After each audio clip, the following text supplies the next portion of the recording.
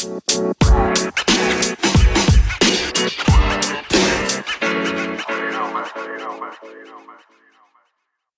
everybody. Welcome back to the Upside Swings podcast, the podcast at the highest ceiling. I'm your host, Bryce Hendricks, joined as always by Stone Hansen.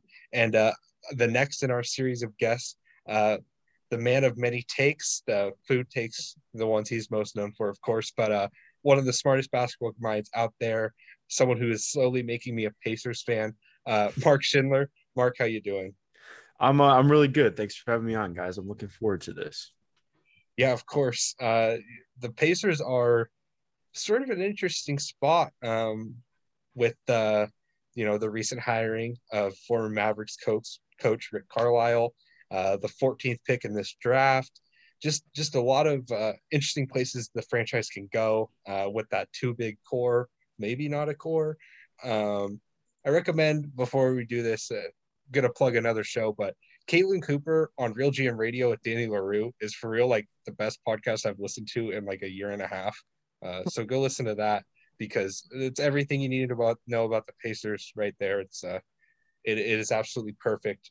But Mark Schindler has broken into the draft Twitter realm with an excellent piece on James Bouknight, big Scotty Barnes fan. So we're just pumped to talk with him. So Mark, I'm going to throw it to you. What do you think the Pacers' biggest needs are, and what do you think they can fill through the draft this year? Yeah. I mean, they have a lot of needs, unfortunately, which is like really frustrating. I think I look at this team, they definitely need athleticism, is probably the top for me, which is, of course you want more than that. Like you have to have that with something, but like I was just thinking about this a couple of weeks ago. And I was like, I think if you take Edmund Sumner off this team, they might be the least athletic team in the NBA, which really stands out. It was remarkable they were still so good in transition this year. But I mean, it stands out. They really just aren't athletic. I think the most athletic, I mean, other than Edmund Sumner, the most athletic player on the team is probably Miles Turner. And because he has a different blend of athleticism, not like necessarily like a run jump guy. Like his jump is ridiculous, crazy vertical athlete. But yeah, exactly. Like Miles Turner should not be your second most athletic player on your team. That's asking a lot out of what you got. But also they just need somebody who can bend a defense, but at the same time, they're probably not going to get somebody like that at pick 13. At least I would strongly doubt that. It's very hard to make that happen. So I would just say somebody who's athletic that has a lot of room to grow into some kind of on-ball role is how I would look at it personally. But primarily, if there's a wing or a forward there, go for it. But I think my philosophy with stuff is you have to, of course, pick the best player available, but the best player that you're most confident you could actually make work in your organization. Because if you like with picking Goga Bitadze 2 years ago, he probably was the best pick available, but not for a team that is investing $37 million in two guys who can only play one position. That was just kind of a nonsense pick. It was bad for Goga. He hasn't even played 1,000 minutes in his NBA career yet. And it's just like, it was funky at the time. It doesn't make as much sense now. So that's a really long-winded way of saying they need athleticism. They need more on the wing. Ideally, there's a 6'8" guy who can handle, shoot, and defend. Those guys just really don't exist once you get to pick 13. So we have a lot of guys to talk about, though. What's interesting, though, is in a draft like this, I feel like there's more bets like at that spot that are kind of given credit. Like you said, some guys we'll get into. But I know you're a big James Bouknight fan. Your piece was excellent. Probably honestly one of the best pieces of draft writing I've read so far. So is Bouknight a guy you would love to see on the Pacers? Because I think he clearly fills the athleticism requirements you were talking about. Not necessarily the on-ball guy, but you could see him bending at the defense in a different way. So, do you want to kind of give a bit of your book take there? Yeah, for sure. First of all, thanks, man. I appreciate the kind words. I would just say with Bouknight, I understand why some people aren't as high on him. Like I'm starting to see him top 10. I don't necessarily agree with that. I like him a lot, and I think he's just going to be pretty context dependent because a lot of people talk about how good his handle is, and it's not. I don't really understand that take from a lot of people. I think if you watch a couple of highlights, like he has he has moves that he can get to that are quality. Like he has a right to left step back. That's fantastic. But the problem is how often he's getting there. Like you can just look at this year, he took a ton of pull up middies. And it's not because he chose to take those shots. It's because he's not capable of getting to the rim a lot of times because his handle is just not there. I think a lot of his handle issues come from core strength and just lack of it. And that'll come with time. So like, I really like him as a guy who go to the Pacers because, well, he's not exactly like where you want size wise. Like, I think I look at him, he's probably the best off-ball mover in the draft to me, would be one of the best off-ball movers in the NBA. I mean, he does a lot of stuff intuitively that's really good. He sells all of his cuts in a way that like a veteran guy might not even do. I just like that aspect of his game. It's a really small nuance thing that adds a lot of context to him that I find interesting. And like, I think he's somebody you can look at. He could, I don't like, there are very few guys who I think actually can have an immediate impact and be positive in the NBA, but he's somebody I look at. He could have a bench role right away, and grow into a bigger role while playing alongside some quality players. And I think the biggest thing too, like having him play off of dynamic screening is going to be really important because he doesn't have that handle yet. So having the ability to buffer somebody as they like making it easier for somebody to contribute right away while finding ways to help them grow into a new role, I think is really important. And look, like it's good to throw some guys to the wolves at points, but like at the same time, I think it's good to maybe buffer what they're doing early on and help them grow into a different role. Because James Bouknight's not going to be a 30% usage guy in the NBA, even if he hits his highest outcome. He's not going to command that kind of usage, or at least he shouldn't. But I really like his fit and what he could do alongside Domantas Sabonis and just the core in general. He would add a lot of dynamics that I really enjoy. Yeah. Go ahead, Stone. I was going to say I also enjoyed the Bouknight piece, and I agree with a lot of what you just said there. And not to change gears too quickly here, but how a guy I really like for the Pacers, I'm not sure exactly if he lasts this far, but would be a guy like Keon Johnson, where I think he could thrive in sort of that low usage role because you already have guys like Karis LeVert and Malcolm Brogdon, who are obviously going to soak up a lot of that guard usage, offensively speaking. But Keon obviously is going to provide the athleticism that you talked about, probably one of the best athletes, at least in this draft class, and it can immediately help you, at least as a defender for opposing guards. So he's a fit I've actually really liked for a long time for the Pacers. I'm not exactly sure if he'll last that far now. But if he did happen to slip that far, how would you feel about the Pacers taking him there? Yeah, I really like Keon. I actually just I'm higher on Jaden Springer. Like I think it's actually really funny. I posted my big board yesterday, and I had like people reaching out to me who are like consulting scouts and like, why are you so high on Jaden? I'm like, I don't know, man. I just watched the games. Like he stands out a lot more to me. But with Keon, like he's awesome. Like like you just mentioned. I mean, his vertical, it's like when I saw, I can't remember who put the numbers. I was probably Wasserman who put out the numbers, but like when I saw his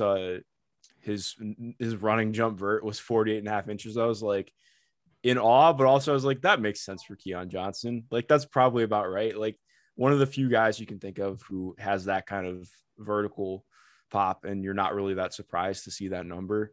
But the biggest thing for me with him, like I think he's been ascribed as like, oh, he's just an athlete.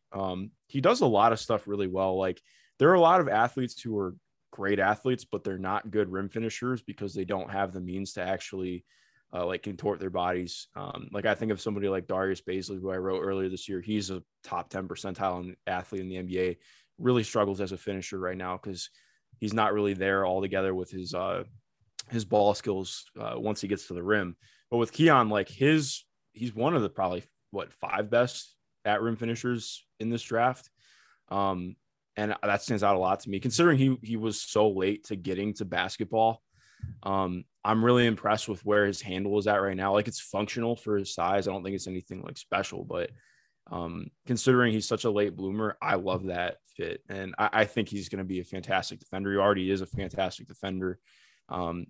I wouldn't say I'm worried about his frame, but like I mean, he needs to add quite a bit of weight, and he's probably going to be slightly undersized in the NBA. But one of the things I get most annoyed with, I don't know if you guys do, but I really am kind of sick of and tired of hearing like in draft analysis and stuff. Like, I just don't know what position he plays in the NBA. And I'm like, okay, well, whatever. Like, pretty much everybody's a tweener except for, centers for the most part. So like I see that with Joel Ayayi a lot, and I like Joel Ayayi a ton. Like, yeah, he's 6'3", 6'4", but so he's between being a 2 guard and a 3, but like whatever, he's not going to be playing point of attack defense 24/7. He's a good team defender. If you're a wing with skills and you do cool shit, then I think you're worth drafting. And Keon Johnson is a top 10 pick because of that. So I would love that fit with the Pacers. I would take him over James Bouknight. Yeah, I think too. So those two guys there, and even Joel Ayayi to an extent, though he's probably more in play with their later picks than at 13. There's someone who they're all players that can be really impactful off the ball. So we had CT on.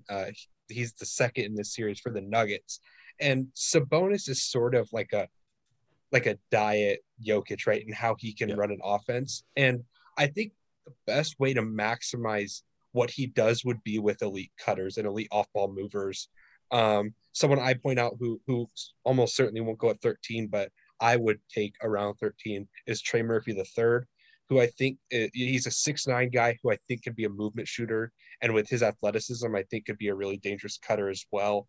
Like those types of guys really fit what you mentioned, which is like you want to take guys, you want to take the best player available, but you want to take the best player who will fit into your system and that you think can really thrive. And with Sabonis likely going to be there, I would say of the two, Miles Turner is the one most likely to be traded. I could be wrong there, but no, you're probably right on that. Building an offense around Sabonis, I think, is going to require really good off-ball movers, guys who can create gravity without the ball in their hands to really maximize what Sabonis can do with DHOs and in the post. And I think those 3 guys or 4 guys with Joel are all guys who I think do that to some extent at least, and a couple of them have upside to do even more. So I think those are really interesting players for fitting that kind of role you mentioned with being able to thrive in this specific franchise. Yeah, no, I think it's kind of funny. I feel like off-ball movement is one of the things that's still not well conceptualized, and not just the draft, just in general. Like, I think it gets kind of underrated, and people think like, oh, it's such an easy thing for somebody to grow into and learn. I don't really agree with that. Like, I think you can look at like, and this is not to knock Trae Young. Trae Young's awesome, but like we keep talking about, oh, well, if he just played like Steph when he doesn't have the ball in his hands, I'm like, okay, well, there's a reason why Steph Curry is talked about the way he is, because very few guys are capable of doing that. Like, it takes a ridiculous amount of endurance and stamina to actually do that for an entire game. And also, it's just like, it's not easy to like, I mean, like, something I love about James Bouknight is if he passes the ball, he moves right after. He doesn't just stand there. Like, part of it, I mean, sometimes with sets, you're going to stand there and just space, but like doing something, like if you're not involved in action, doing something meaningful without the ball in your hands is important. And like you're just mentioning, like, I agree. I think cutting and an off-ball movement needs to be spoken about, Jesus Christ, spoken about a little bit higher, because I think it's especially in talking about like, playing off of somebody else's gravity, you have to be able to actually do that. Like, you can't just be a static shooter. Like, I'd so much rather draft somebody who has concerns about their shot consistency than somebody who I'm not really sure what their handle is, or if they're going to be a great mover. Yeah, absolutely. There's some other guys who I think might be in play around the Pacers pick that I just wanted to throw at you. The first one is Josh Giddey, who you kind of mentioned at the beginning. We were talking like, it'd be nice to have a guy who's 6'8", can handle, shoot, and defend. Well, he might not be able to defend, but he can maybe pass and shoot. So do you have any Giddey thoughts? I'm interested, because I think he I just can picture him in a Pacers uniform. I don't know what it is, but I like him a lot in Indiana. Yeah, so I I did my first big board yesterday. And the entire time leading up to it, like it took me like a good hour or two to really come up with everything I wanted. And I ended up putting him number 5. And it was really funny because I was not expecting that at all. And really, like, I kept kind of talking myself out of it in some ways. I was like, I don't know if I see it with him. Like, I was going to have him lottery for sure, but then I ended up putting him at 5 and feeling good about it. If he's there for Indiana, as much as he is like the most anti-fit type guy I can think of for this team, because they need athleticism. They need somebody who can play better point of attack defense. But if Josh Giddey's there, they have to take him.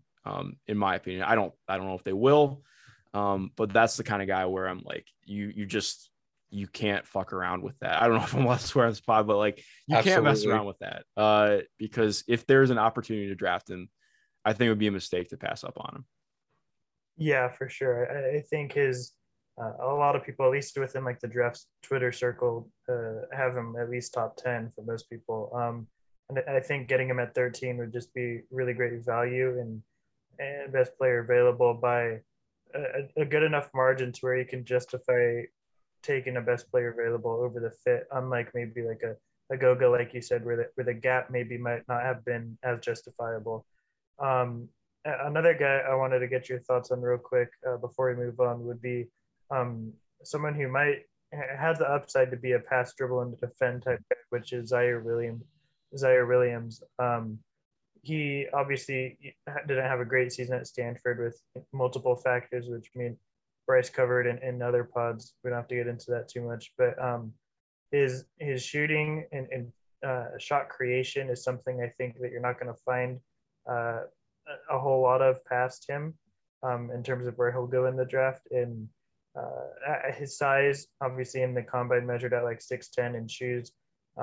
So there's a guy who can create his own shot at his size is something I don't think you see too often. And being able to do that at a position of need where the Pacers aren't super deep at forward. I just wanted to get your thoughts on how you think he fits in the Pacers and how you sort of see his developmental curve while being on the Pacers. Yeah, he's a guy I'm planning on doing. I'm probably gonna do a breakdown on Springer first, and then do one on Zaire after. But in watching Zaire, he's probably the guy I'm the most across the board on in the draft class, and I feel like that's probably synonymous for a lot of people. But I mean, there are days where I'm like, yeah, I would take him with the top 10 pick, and then there are days where I'm like, I don't know if I would take him in the lottery, and it's so tough because like he can create his own shot, and when it hits, it's awesome. But I just have like a lot of concerns about the fact that he can't take anybody off the dribble. Really, like he has a good handle, but he just can't get to where he wants to go. And that's why he's taking some of these really ridiculously tough shots. And when, like, again, I think the shot's probably better than the numbers would display.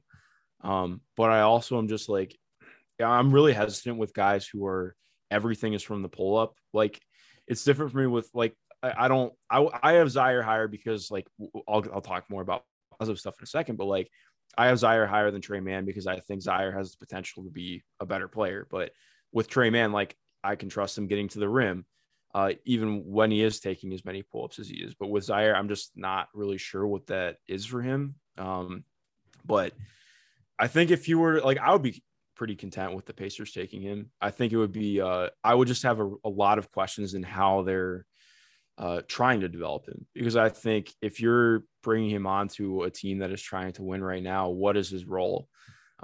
Like, if he's not hitting spot ups, which I think he will, I'm not really too worried about that. But I mean, how are you growing him on ball while still trying to be a winning team? Because I think that's going to be really tough to see how that plays out.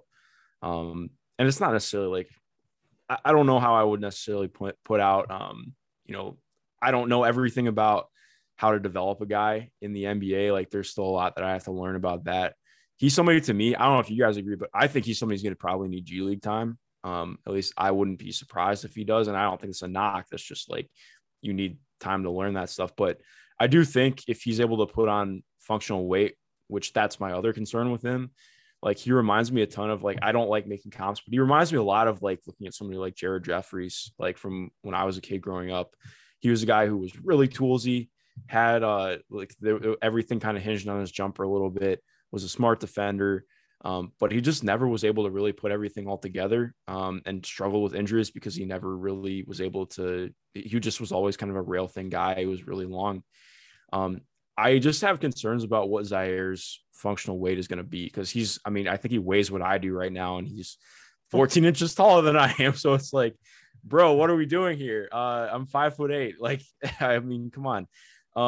It's not that simple, obviously, but like I think if you really have to have a strength and conditioning team and player development team that are bought into finding a way to make him to help him develop into the player that he could be. But even then, like, even if he doesn't hit like some, top end shot creator type, like, I think he could be a really good ancillary wing who play. Like, I love his defense. I love his point of attack defense. I should say his help defense could be a lot better, but I mean, he's somebody, again, like he's a guy who he has flaws, but I think his upsides are really there. And if you take him in the lottery, that's not a mistake. So Zaire is someone who's sort of risen on my board, kind of despite my better judgment. I'm with you where I hate making comps, but he reminds me of Kevin Knox as a prospect, and I love Kevin Knox. Like Kevin Knox was the first guy who I was that's not a comp you want to make, man. No, and he's way smarter than Kevin Knox as like a player. Like his basketball IQ is not to speak to their off court IQ. I've never talked to either. I'm sure Kevin Knox is a wonderful human being. But like Zaire clearly shows more basketball IQ on the floor when he's playing, especially as a passer in a way Kevin Knox never did. But like as a prospect, I like Kevin Knox, I think on a lot of teams still would have been a good player. Yeah. He just sort of ended up in a situation with the Knicks where he probably needed G League time. And he had that awesome summer league, right? And then he was immediately seen as the savior of New York out of nowhere as the 9th pick. And I think everything is sort of compiled on to make his career like this is probably like a 5th percentile outcome for Kevin Knox. And with Zaire, I see a lot of what I like in Kevin Knox, the size, the shot creation, different types of how they create their shots. But I think in the right development system, Zaire Williams is going to be a very good NBA player. Whether that's an all-star or anything, I'm not one to say. But there's also very few people I trust more to develop rookie wings and young wings than Rick Carlisle. Just Rick Carlisle's has a knack for putting all his players in advantageous situations. He made JJ Barea one of the most important players in a finals series. I mean, let's not overlook how absurd that. Like JJ Barea is a very good player. He was the second best player on a finals winning team basically in 2011. At least for that finals. I just think he'll be able to put Zaire in advantageous situations. And it's the same with Giddey, who we talked about earlier. He'll be able to figure out what those strengths are as a player early on and get him to those spots. And that's a confidence I can have with the Pacers now that I didn't last year, despite the fact that I was kind of high on the Bjorkgren signing at first. Yeah. Yeah, we don't have to talk about that guy anymore.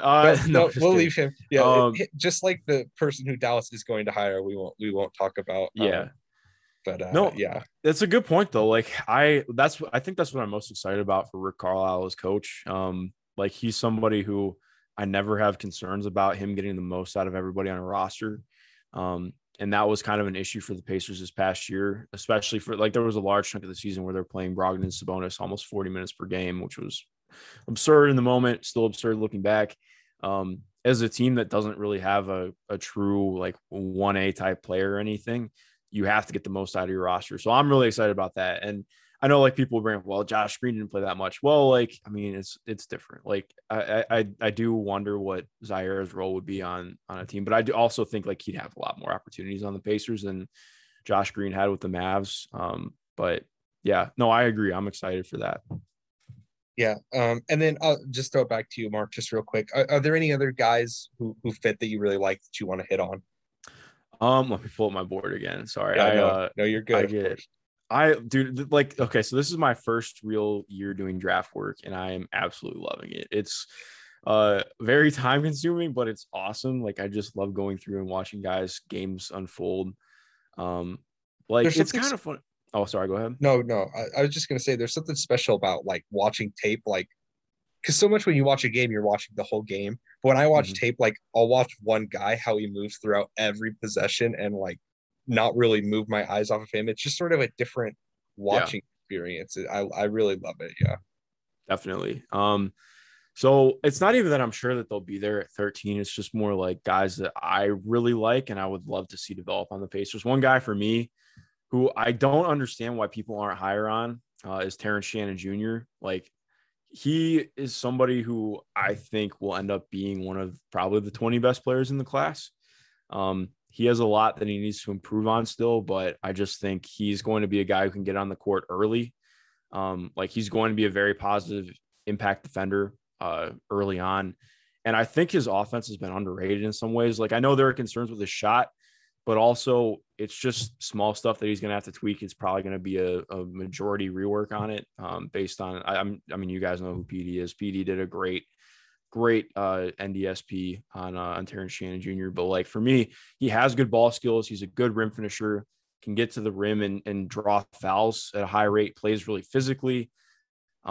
I just like everything about him. Like wings who do cool shit is my draft philosophy. Like if you are a wing who can do cool shit, if you can figure one or two extra tools out, like if he can just develop a little bit with his right hand, because right now he can't dribble with his right hand, which is a problem, but he's able to attack a closeout going left. So there's that. There's like, I don't know. I trust him to make the extra pass. Like if you get a guy who's 6'6" with wingspan that is going to be able to hit shots and just play smart and play quality defense, like that's somebody who I think should be drafted in the first round. I know a lot of people have him in their second. I don't know, where are you guys at with Terrence Shannon? So I just want to say you're speaking my language with the wings who do shit. That's sort of my whole thing too. As much as I want to pat myself on the back and say I'm a big draft Twitter guy or whatever. It's tends to, if you look at my board, it tends to just be a lot of wings that do shit or guards that have clear skills Yeah. that translate. Yeah, I mean, I have Terrence Shannon Jr. in that, like I have an 18 to 33 tier, Mhm. um, and he's in that. So it just 13 would be a little bit of a reach for Oh me, yeah, no, definitely. but I would not take him 13, but he's somebody who, like but yeah, if they like traded down or they traded up, like he's a guy who I would love there. yeah. Um, I, Another guy, like I mean, for other 13, I'm not like, I guess if Franz was there, sure. I'm not like the biggest Franz Wagner guy. Like I understand it with him. I see it. But I don't know. I'm not all in on him. I get the concept, and I actually think he would probably be a pretty good fit in Indiana. Um, Part of it's just I wouldn't want to like have like a lot of Pacers fans are like, oh, he'd be such a typical Pacers pick, white guy who can do stuff, who played in the Midwest. Like, yeah, that's probably fair, but maybe that's why I he's see Giddy as a pacer, is because he's a white dude with the probably, fro, like, or the but he's floats. not from the Midwest, so there's that. He's not. But I mean, with Franz, like he legitimately, I just my questions with him are like I'm not worried about the shot because just historically his shot's fine. I think some of the concerns there are a little bit overwrought. Um, he can like legit run pick and roll. His playmaking is fantastic, but I also just have a lot of questions about his athleticism, not really being a rim protector, but being kind of caught between a 3-4. Like I don't know if like I mean I think he'll be a good positional defender and can make rotations, but um, I mean just to me he's not like quite what I like. He gets lauded as a really high level defensive prospect, and I think he'll be a good defensive prospect, but I don't know if I'm quite there with how some people view him defensively. But that was not really a ringing endorsement. Like I like Yeah. Franz, but I just didn't like. I would rather swing on a guy like James Bouknight than take Franz Wagner. Absolutely. That's interesting. I'm a little lower on Book Night than you, but I love the enthusiasm. I love the difference of opinions. There's, you know, I like Franz. I think probably a bit more than you, Mhm. because I do think he is a slightly better defender. Like specifically in help, I think his rotations to the nail are really sound. They're And even fantastic. Yeah. if you're not like the greatest athlete at taking advantage of those, he is 6'9" with long arms. Like, it's not like Max Abmas making really good rotations with the nail.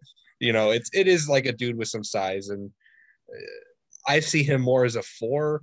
So, I don't know if that brings in question with fit in the roster or anything, but yeah, I like someone who I don't think would go this high, but who I would love for them to take, who definitely increases the athleticism, is JT Thor. Maybe after this crazy combine, there's a possibility. I don't know. I don't know your thoughts. Stone and I, notable Thor and Kai Jones fans. So Yeah, so I have admittedly I have not seen a ton of JT Thor. I was watching Auburn Baylor today. I understand why people are really excited about him. I mean, that's like I'm not quite there with taking him lottery. Like I mean, today is the first time I really fully dove into him, so I don't have a great opinion. I mean, from what I saw today, I would probably move him first round. But I don't know about lottery. Okay, so he's a guy who can create his own shot. Theoretically, he can hit the three. But like I just think his feel, like I know it's part of it's like it's really tough because he hasn't been playing basketball super long, if I remember correctly. But like his reaction time, even on defense, is really rough right now. And he's going to be a real somebody who you're really going to have to invest in. Like I think it's tough for me seeing him with the Pacers because like Rick Carlisle does not let guys play through mistakes a lot of times. So I'm interested to see what that would look like. He just, I don't know. Again, I don't have a super well-informed JT Thor opinion. But I do understand like why people are into him. Like the defense is going to be legit awesome. And I mean, if the wingspan is even like, I mean, it was reported what 7, 8.5, which yes. is I still like struggle to believe that, but sure. I mean, like it probably is true. His arms are insanely long, but I don't know. Where are you at with him? Because I'm not. I mean, I still need. I want to watch a lot more on him.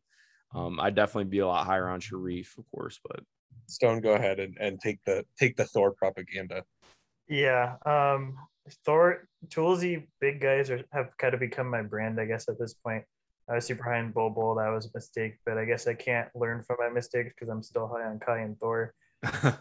But uh, yeah, so I, with the timeline that Indiana is working with, I'm not exactly sure Thor is like the ideal fit there, just because I agree with you that he's gonna have to. It's gonna be like a 2-3 year project with Thor. I don't think it's gonna be someone who kind of impacts you immediately, or really even helps you that much. And that's a good point you brought up with Carlisle. He's not gonna give him too long of a leash that I think Thor will need to kind of get the development and the reps that he'll need to develop. Um, but yeah, there's we had a whole podcast and I went on and on about him. I mean, a toolsy guy that's big that can maybe possibly take the crown as the best lateral mover in this class at his size.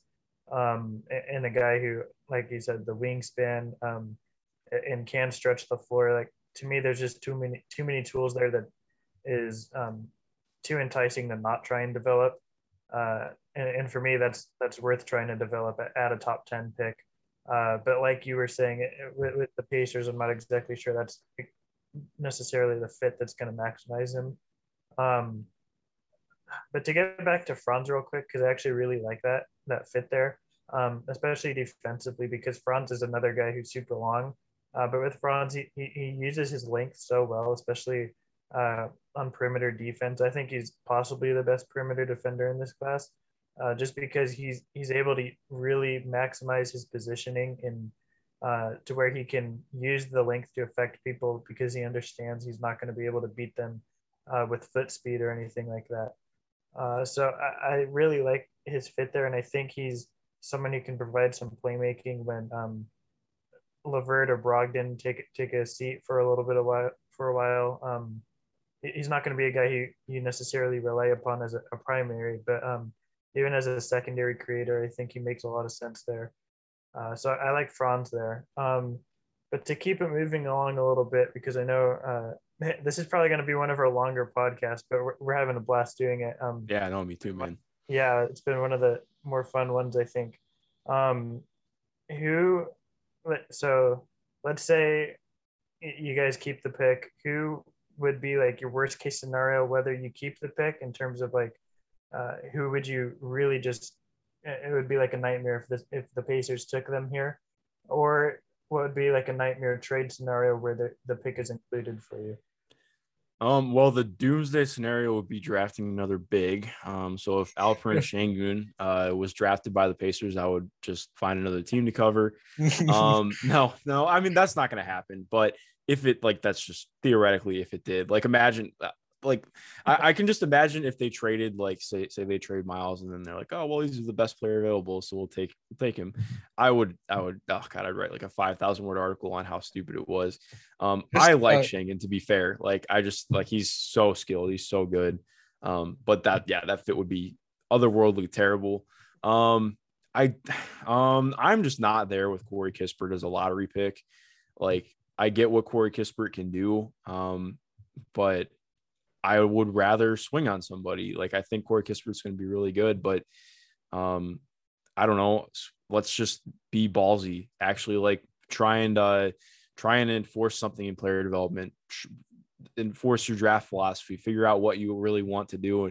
You can't be a small market team and just, like, continue to punt on draft picks is the wrong way to put it. But, like, this is their first lottery pick since Miles Turner in 2015, and they have to hit it. Like, that you have to make the most out of the chances that you do get to pick high, and just picking in general. You can't really. I mean, I just don't think you can be a poor drafting team when you're not one of the 5 most attractive free agent destinations. So that would be a worst case scenario, is drafting Corey Kispert to me. And it's not even like terrible. Like, he would be good in Indiana, but, like, you have to, if you're just going to sell on drafting Corey Kispert at 13, I have some real problems with that, in terms of how you're viewing what your team is doing, because you could go get, like, I mean, all right, just re-sign Doug McDermott if you want to get Corey Kispert, is the way that I would look at it. I don't really see anybody else who I think would be a massive, like, a critical failure to me or anything. Like, another guy who I really like that I wouldn't mind them swinging on, I don't know about 13, but I like Rocco Percussion a lot. And I think he would be a really fun, intriguing guy who could potentially fit. But I mean, I think I'm higher on him than most people. I know, like, most mock drafts have him like late second and shit, and I'm like, I mean, have we watched him? Like, I mean, come on. But yeah, I really don't have a lot of guys who I wouldn't like to get picked. I think I'm just really enamored by this draft and like a lot of the guys. Okay, all right. One guy that I would add, I don't like the idea of drafting Usman. I like Usman a ton. I just don't think, like, Usman Garuba next to Domantas Sabonis is not ideal to me, in any way, shape, or form. Like, I don't like that fit. I think it kind of hampers both players in a lot of regards. Yeah, I agree with that. I think you might have just extended our podcast like 30 minutes. Yeah, that's Rocco's name, because Bryce is just, he's going to be all over that. So I'll let him take over. So before, so you just gave us a ton to work with, and I should not have expected anything less. But first, I just want to touch on, you mentioned Şengün, or Şengün, however you say that. I'm not really sure how you say it, in all honesty. Ways camp thing. I'm gonna shout out another the podcast you did with Evan and Henry Ward. Mm-hmm. Henry Ward says something about Şengün that, like, perfectly sums up all my thoughts, and I couldn't do it any better. So honestly, I'm, like, kind of past talking about Şengün anywhere, because I'll just link that. It was a great talk about bigs. But, you know, Rocco is my guy. I think what's funny about Rocco in Indiana is that he actually reminds me a lot of TJ Warren. Yeah. Like, in terms of how they were as prospects, like, TJ Warren was someone who wasn't a shooter as a prospect, even his first couple years in the league, wasn't really a shooter, had a shot that kind of looked like it wouldn't translate. But just kind of a professional scorer, really good touch on floaters, has a sort of mentality that just really likes to push it all the time, is constantly trying to get to the rim. Rocco is also, I think, a really underrated passer.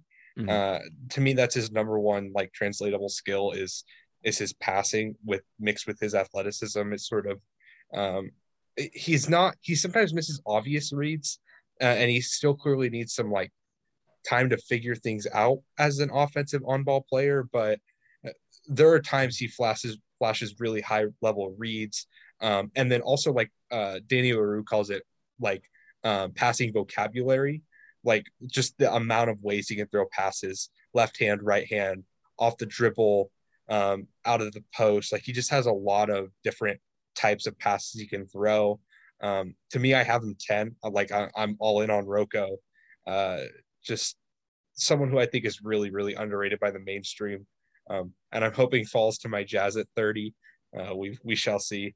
But yeah, and then I'll throw it back to Stone when he's ready to talk about Usman, because that's his guy. I'm sort of with you on Usman, where I see the appeal and I like a lot of Usman's skill set, but I do question a bit of the translatability, and especially like I think he's a little bit more context dependent than we give the credence to, because like his skill sets are so obvious with his, I mean, just incredible on-ball defense, the best on-ball defender in the class. Some people see him as a big. I see him more as like a wing forward.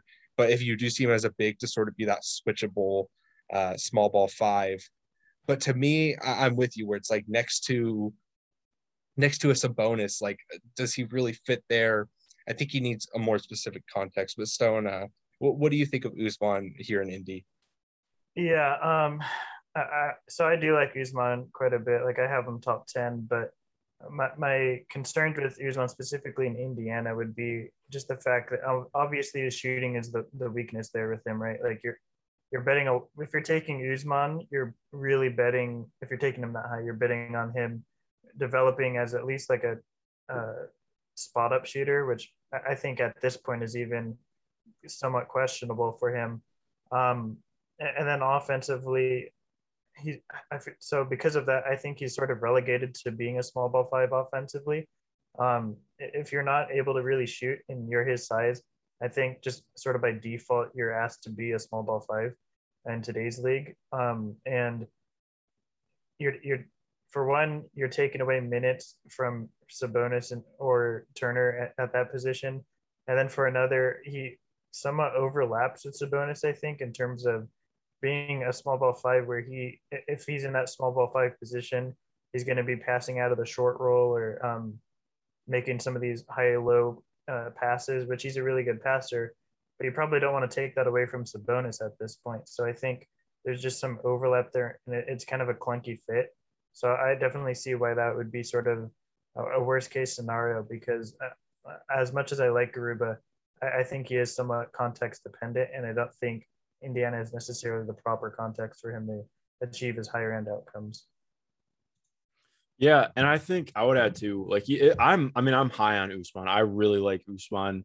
It's just the thing. Yeah, it's the fit for Indiana is really poor. I would actually agree with you, Bryce. I think he's more of like a four in some regards. Like he's gonna have to play small ball five in some lineups too. But like I like Dallas as a fit for him. Like they're probably not gonna be in a spot to draft him. But if he could play alongside a rim protector who allows him to actually play out on the perimeter more and flex like that, like I think that's a better context for him. And it's not going to happen in Indiana most likely. Yeah. So not to try and bog too much down into like positional philosophy or anything, but for me, I prefer my small ball fives, and I think the best small ball fives wreak a little bit more havoc than he does. Like to me, I see him more in like an OG Anunoby role on defense, not like a Draymond Green role. Draymond Green is, for my money, the greatest help defender of all time, in terms of just every type of help defense you could want, every sort of pick and roll coverage he can run. Like he's an actual versatile defensive like big if he plays the five. I don't think Usman can like play in a drop the way Draymond can, or like or run like I don't know. Like I don't see that. I see him as if he's a small ball five, he's a small ball five in the way Marcus Morris is for the Clippers, where he's always switching, which has its utility, especially in the playoffs. But that's not like if I'm constructing a team, I'm not taking that guy to be my five, if that makes sense, because he doesn't. I don't think Usman is like all that great of a help defender. He makes the right moves, but he's not an incredible rim protector, in my opinion. Um, he doesn't have the greatest like he doesn't have the greatest nail rotations. He has incredible hands and long arms, and he's built like a brick shit house and moves really well. To me, that sounds a lot more like someone I want to put on Kawhi or LeBron. And he's not going to stop those guys, but he's going to make them work. That doesn't sound like Draymond, who is a completely different beast, and no one should ever be compared to Draymond. But like sort of in that mold, if that makes sense. Yeah, no, Yeah. that totally makes sense. I would agree that offensively or defensively, I definitely see him more as a wing. I should have made that a little bit more clear. I think where his greatest strengths, I think, are playing like those stronger perimeter guys, like you're mentioning, like Kawhi and things like that, where I think that's probably where he thrives because he's not really a rim protector at this point. He has the bounce, I think, to eventually be able to develop into that for stretches at least. But at this point, I definitely see him more as a perimeter-oriented defender who can handle bigger guys. But that's not necessarily where his bread and butter's at. But offensively, I think he's just sort of relegated to being a small ball five in a lot of contexts. I think, like Mark was saying, in Dallas, where maybe you have a stretch big like Porzingis who can, play a five like that in that sort of context, I think it makes a lot more sense for him to be more of a four offensively. But yeah, I just think offensively speaking, I would say he's more of a small ball five, but then defensively more of a wing guy. But he is a funky guy, so that's what makes it hard to picture in Indiana. But yeah, I think that's fair. So I know this is going long, but there's one more guy that just popped in my head for Indiana. Someone I'm higher on than maybe anyone else I know, and that's Trey Mann. You kind of mentioned him earlier, but I think an element that the Pacers are really missing on offense is just like a legitimate go-to scorer. Maybe TJ Warren could be that. He missed this whole year. Seemed like he wanted out of Indiana, if I remember that reporting right. There was, a lot going on in Indiana this year. But like Trey Mann, I think has the potential to be the guy in this range. And he's even lower on quite a few boards and mock drafts. Who has like a legitimate like path to stardom, like full on all-star type player, because pull-up shooting is the most important guard skill in the league right now, or at least one of the most. And he does that while being 6'5" and also running a really good pick and roll and generating a solid amount of rim pressure despite not being a good finisher. He's someone who I think would be an excellent fit in Indy. I could see him playing off of Sabonis next to both Karras and Brogdon and Warren.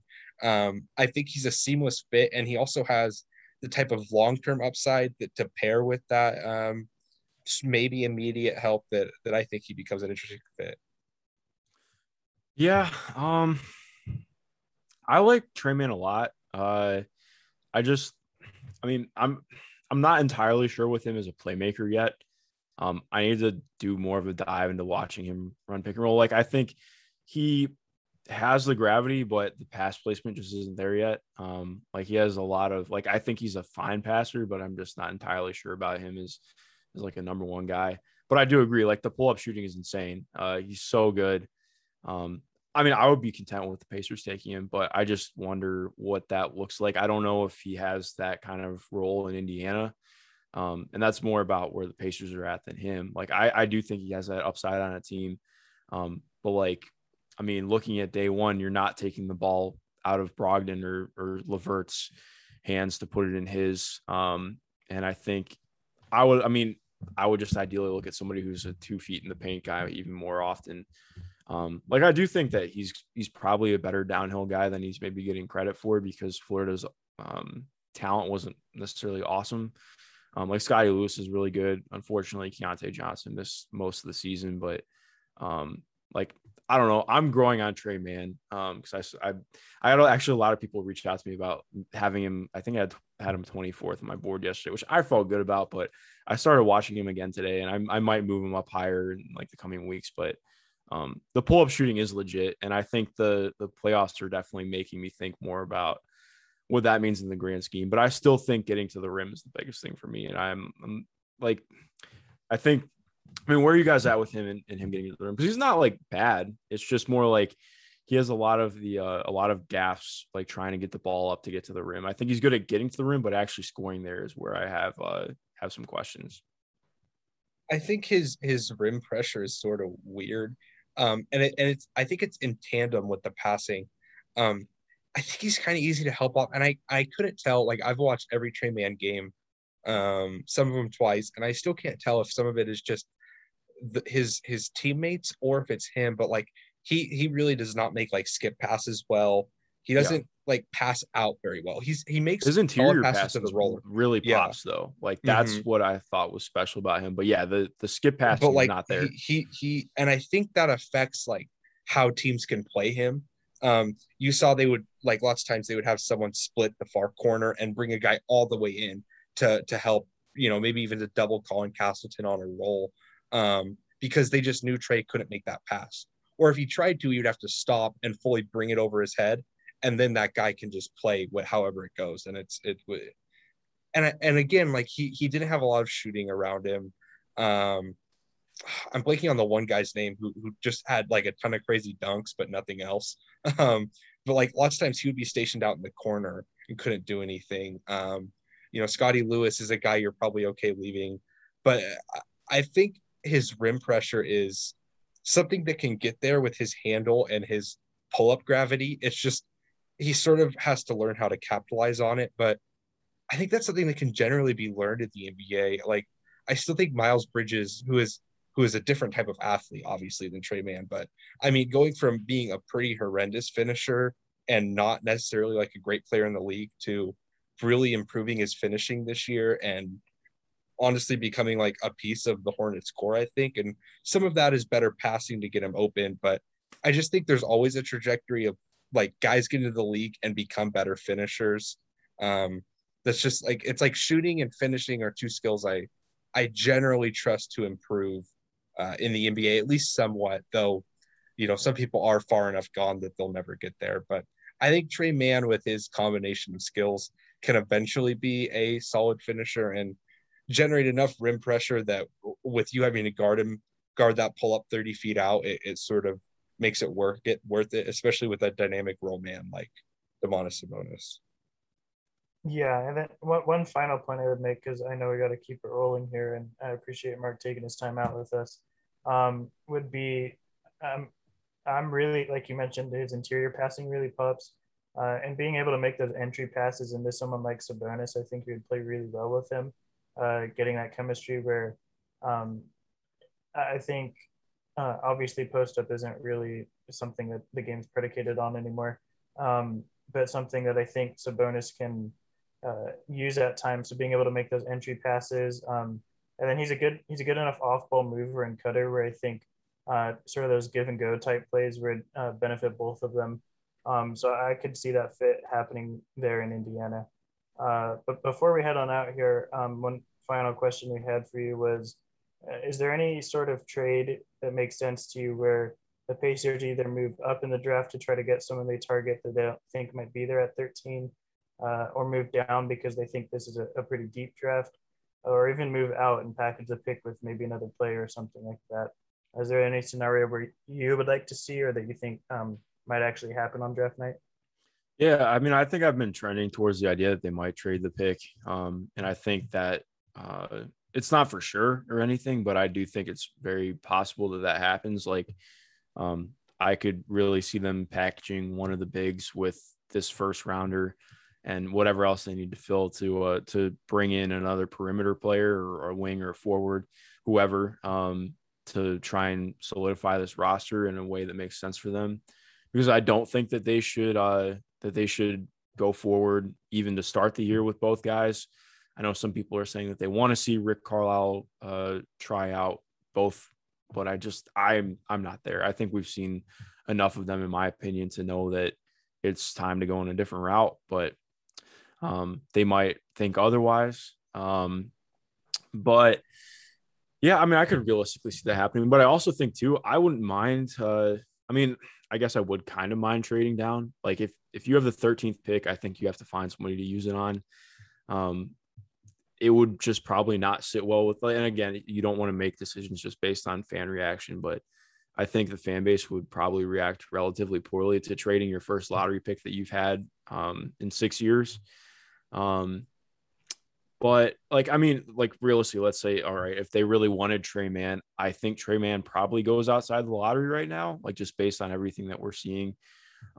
If they really wanted Trey Mann, okay, then trade down and get him, try and get some value out of the 13th pick and get down to a place where you can get him at. But unless they have someone that they're like absolutely sure that they have to draft in this case, I don't really think that they should trade down. In terms of trading up, I mean, I would be all for it, but I don't know what that means necessarily.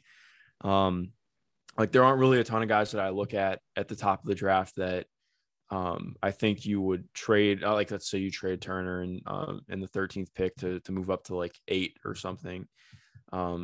Even then, like I don't know what that necessarily looks like. Okay, so you're drafting, let's say Scotty Barnes falls to 8 and you draft Scotty Barnes. I love Scotty Barnes. I'm still not entirely sure about what his fit would look like in Indiana, especially next to Domas. But I mean, does that make you a better team now? I don't think so. And given that, like, I think if they hadn't hired Rick Carlisle, I would be very much so for that.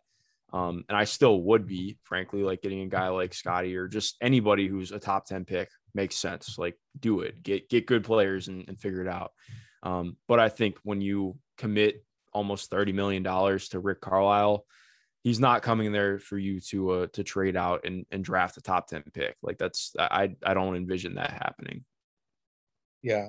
So slightly different, but which of the two bigs would you prefer they keep? If they had to trade one of the two, which of the two would you want to be a Pacer for the long term? It's tough because I mean, I'll just cop out and be honest. Like I would rather have both guys because I hate the idea of trading one of them, because they're both awesome people. Like I've talked to Miles a couple times and he's great. I've never gotten to talk to Domas, but he seems like a really great dude too.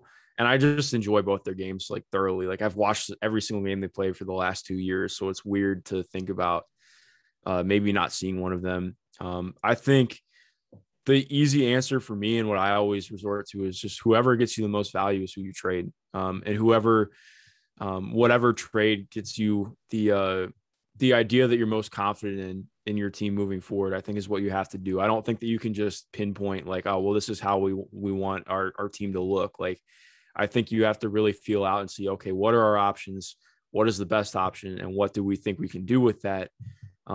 I don't really think that there's necessarily one way to team build. I always push back on that. Like, I think a lot of people dislike Sabonis's game, and I understand it. I personally disagree. Like, I think a lot of people will point out, well, you can't build a good defense around him. And I disagree with that. I think we saw this year, Nate Bjorkgren's defense was just galaxy brain in a lot of regards. It didn't make a lot of sense. And part of it is, yes, injuries, but also they just employed a scheme that didn't make sense for the guys that they had. I do think you could play something similar to what Denver does. Is it harder to build a good defense around him? For sure. But I also think a lot of people just undersell what he can do offensively. Like, he's not just a ball hog. He's not just posting up. He's one of the best roll men in the league. One of the 5 best passers as a big man in the league. I mean, probably second best passer as a big man in the league, right behind Jokic. He just has a really good feel for the game. And most importantly, he's 24. Like, he's going to grow still. Like, I think a lot of people view him as a finished product, and I frankly disagree. But that being said, too, like, if you could get a player, like, I don't think you could get Bradley Beal for Domantas Sabonis, but if you could get a player like Bradley Beal for Domantas Sabonis, I would do it 100%, because I think it's easier to, like, A, Bradley Beal is just a better player. B, he's locked up on a long-term deal right now still, or at least a decent couple of years on him. But also it's time to make a change. And if you get a player who's that close in value, then I think you do it. But also too, like if you can get more value for trading Miles, then do it. But also, I mean, Miles would have been, if he didn't get injured this year, he probably finishes second in defensive player of the year. Like absolutely fantastic. He really grew as an offensive player. And I just hate whenever people say the idea of Miles Turner is better than Miles Turner, because that just tells me you don't actually watch him play. Like legitimately, I just think people undersell how good he is as a defender. Everybody brings up, oh, well, he gets bitched in the post by Joel Embiid. I'm like, well, who the fuck doesn't? Okay. There's like two guys in the NBA who can hang with Joel Embiid in the post for like a stretch. And Miles isn't one of them, but he's, 99% of the time, he is the best defender on the court for any scenario. And I mean, he really figured out how to put together his drive game this year, which was huge. I think that's more important for him than shooting. Like I'll always say, I think being able to catch and drive is way more important than being able to shoot. Like it's good to be able to shoot, but you just have to be respectable enough where people have to close out. I think it's way more important to be able to put the ball on the floor and make decisions. So yeah, I mean, I think you could be good with either scenario, but I'm just not there with both guys anymore. So that was my cop-out answer of saying whoever gets you the best return. That's as good as of a cop-out answer as I've ever heard in my life. I'll just add before, I think this is a little bit where the rubber meets the road for Kevin Pritchard. He hasn't really had to make any lottery picks really. I can't remember if Miles Turner was under him or not. He was right before. Okay. He was technically a Larry Bird pick, if I remember correctly. Okay. I think you're right. But it's sort of with this team where it's at, hiring, in my opinion, a top 3 coach in the NBA, having these two bigs, one of which I'm sure can get you some assets in a trade. It's just sort of about, we're really going to see what his philosophy is. Because so far it's just sort of been kind of player collection. I feel like it's just when there's a good player, he'll take them and then kind of figure it out. And I would say it's worked somewhat, but I think this is where we're really going to see what type of team Kevin Pritchard can build. And the Pacers are one of the teams I'm most excited to watch this offseason, because I think there's a lot of different ways they can go. And also I know that I'm going to get great content from you and Caitlin Cooper at Indy Cornrows. So speaking of that, I'll throw it to you, Mark. Just sort of plug yourself, tell the people where they can find you, all the stuff you need. You can go on for 30 minutes if you got it. Just let the people know. Well, yeah, first of all, I appreciate you guys having me on. This is a lot of fun. I think I would say you can find me at M Schindler NBA on Twitter. That's where I put all my stuff there. I'm very hashtag online, as anybody can be pretty aware. I do a lot of my work over at Premium Hoops, which is a site I co-founded with my friend Nate, and we have a lot of great people who work over there, the entire podcast network. Sense and Skill Ability is fantastic. I recommend listening to that. And then I do all my other work over at Indy Cornrows.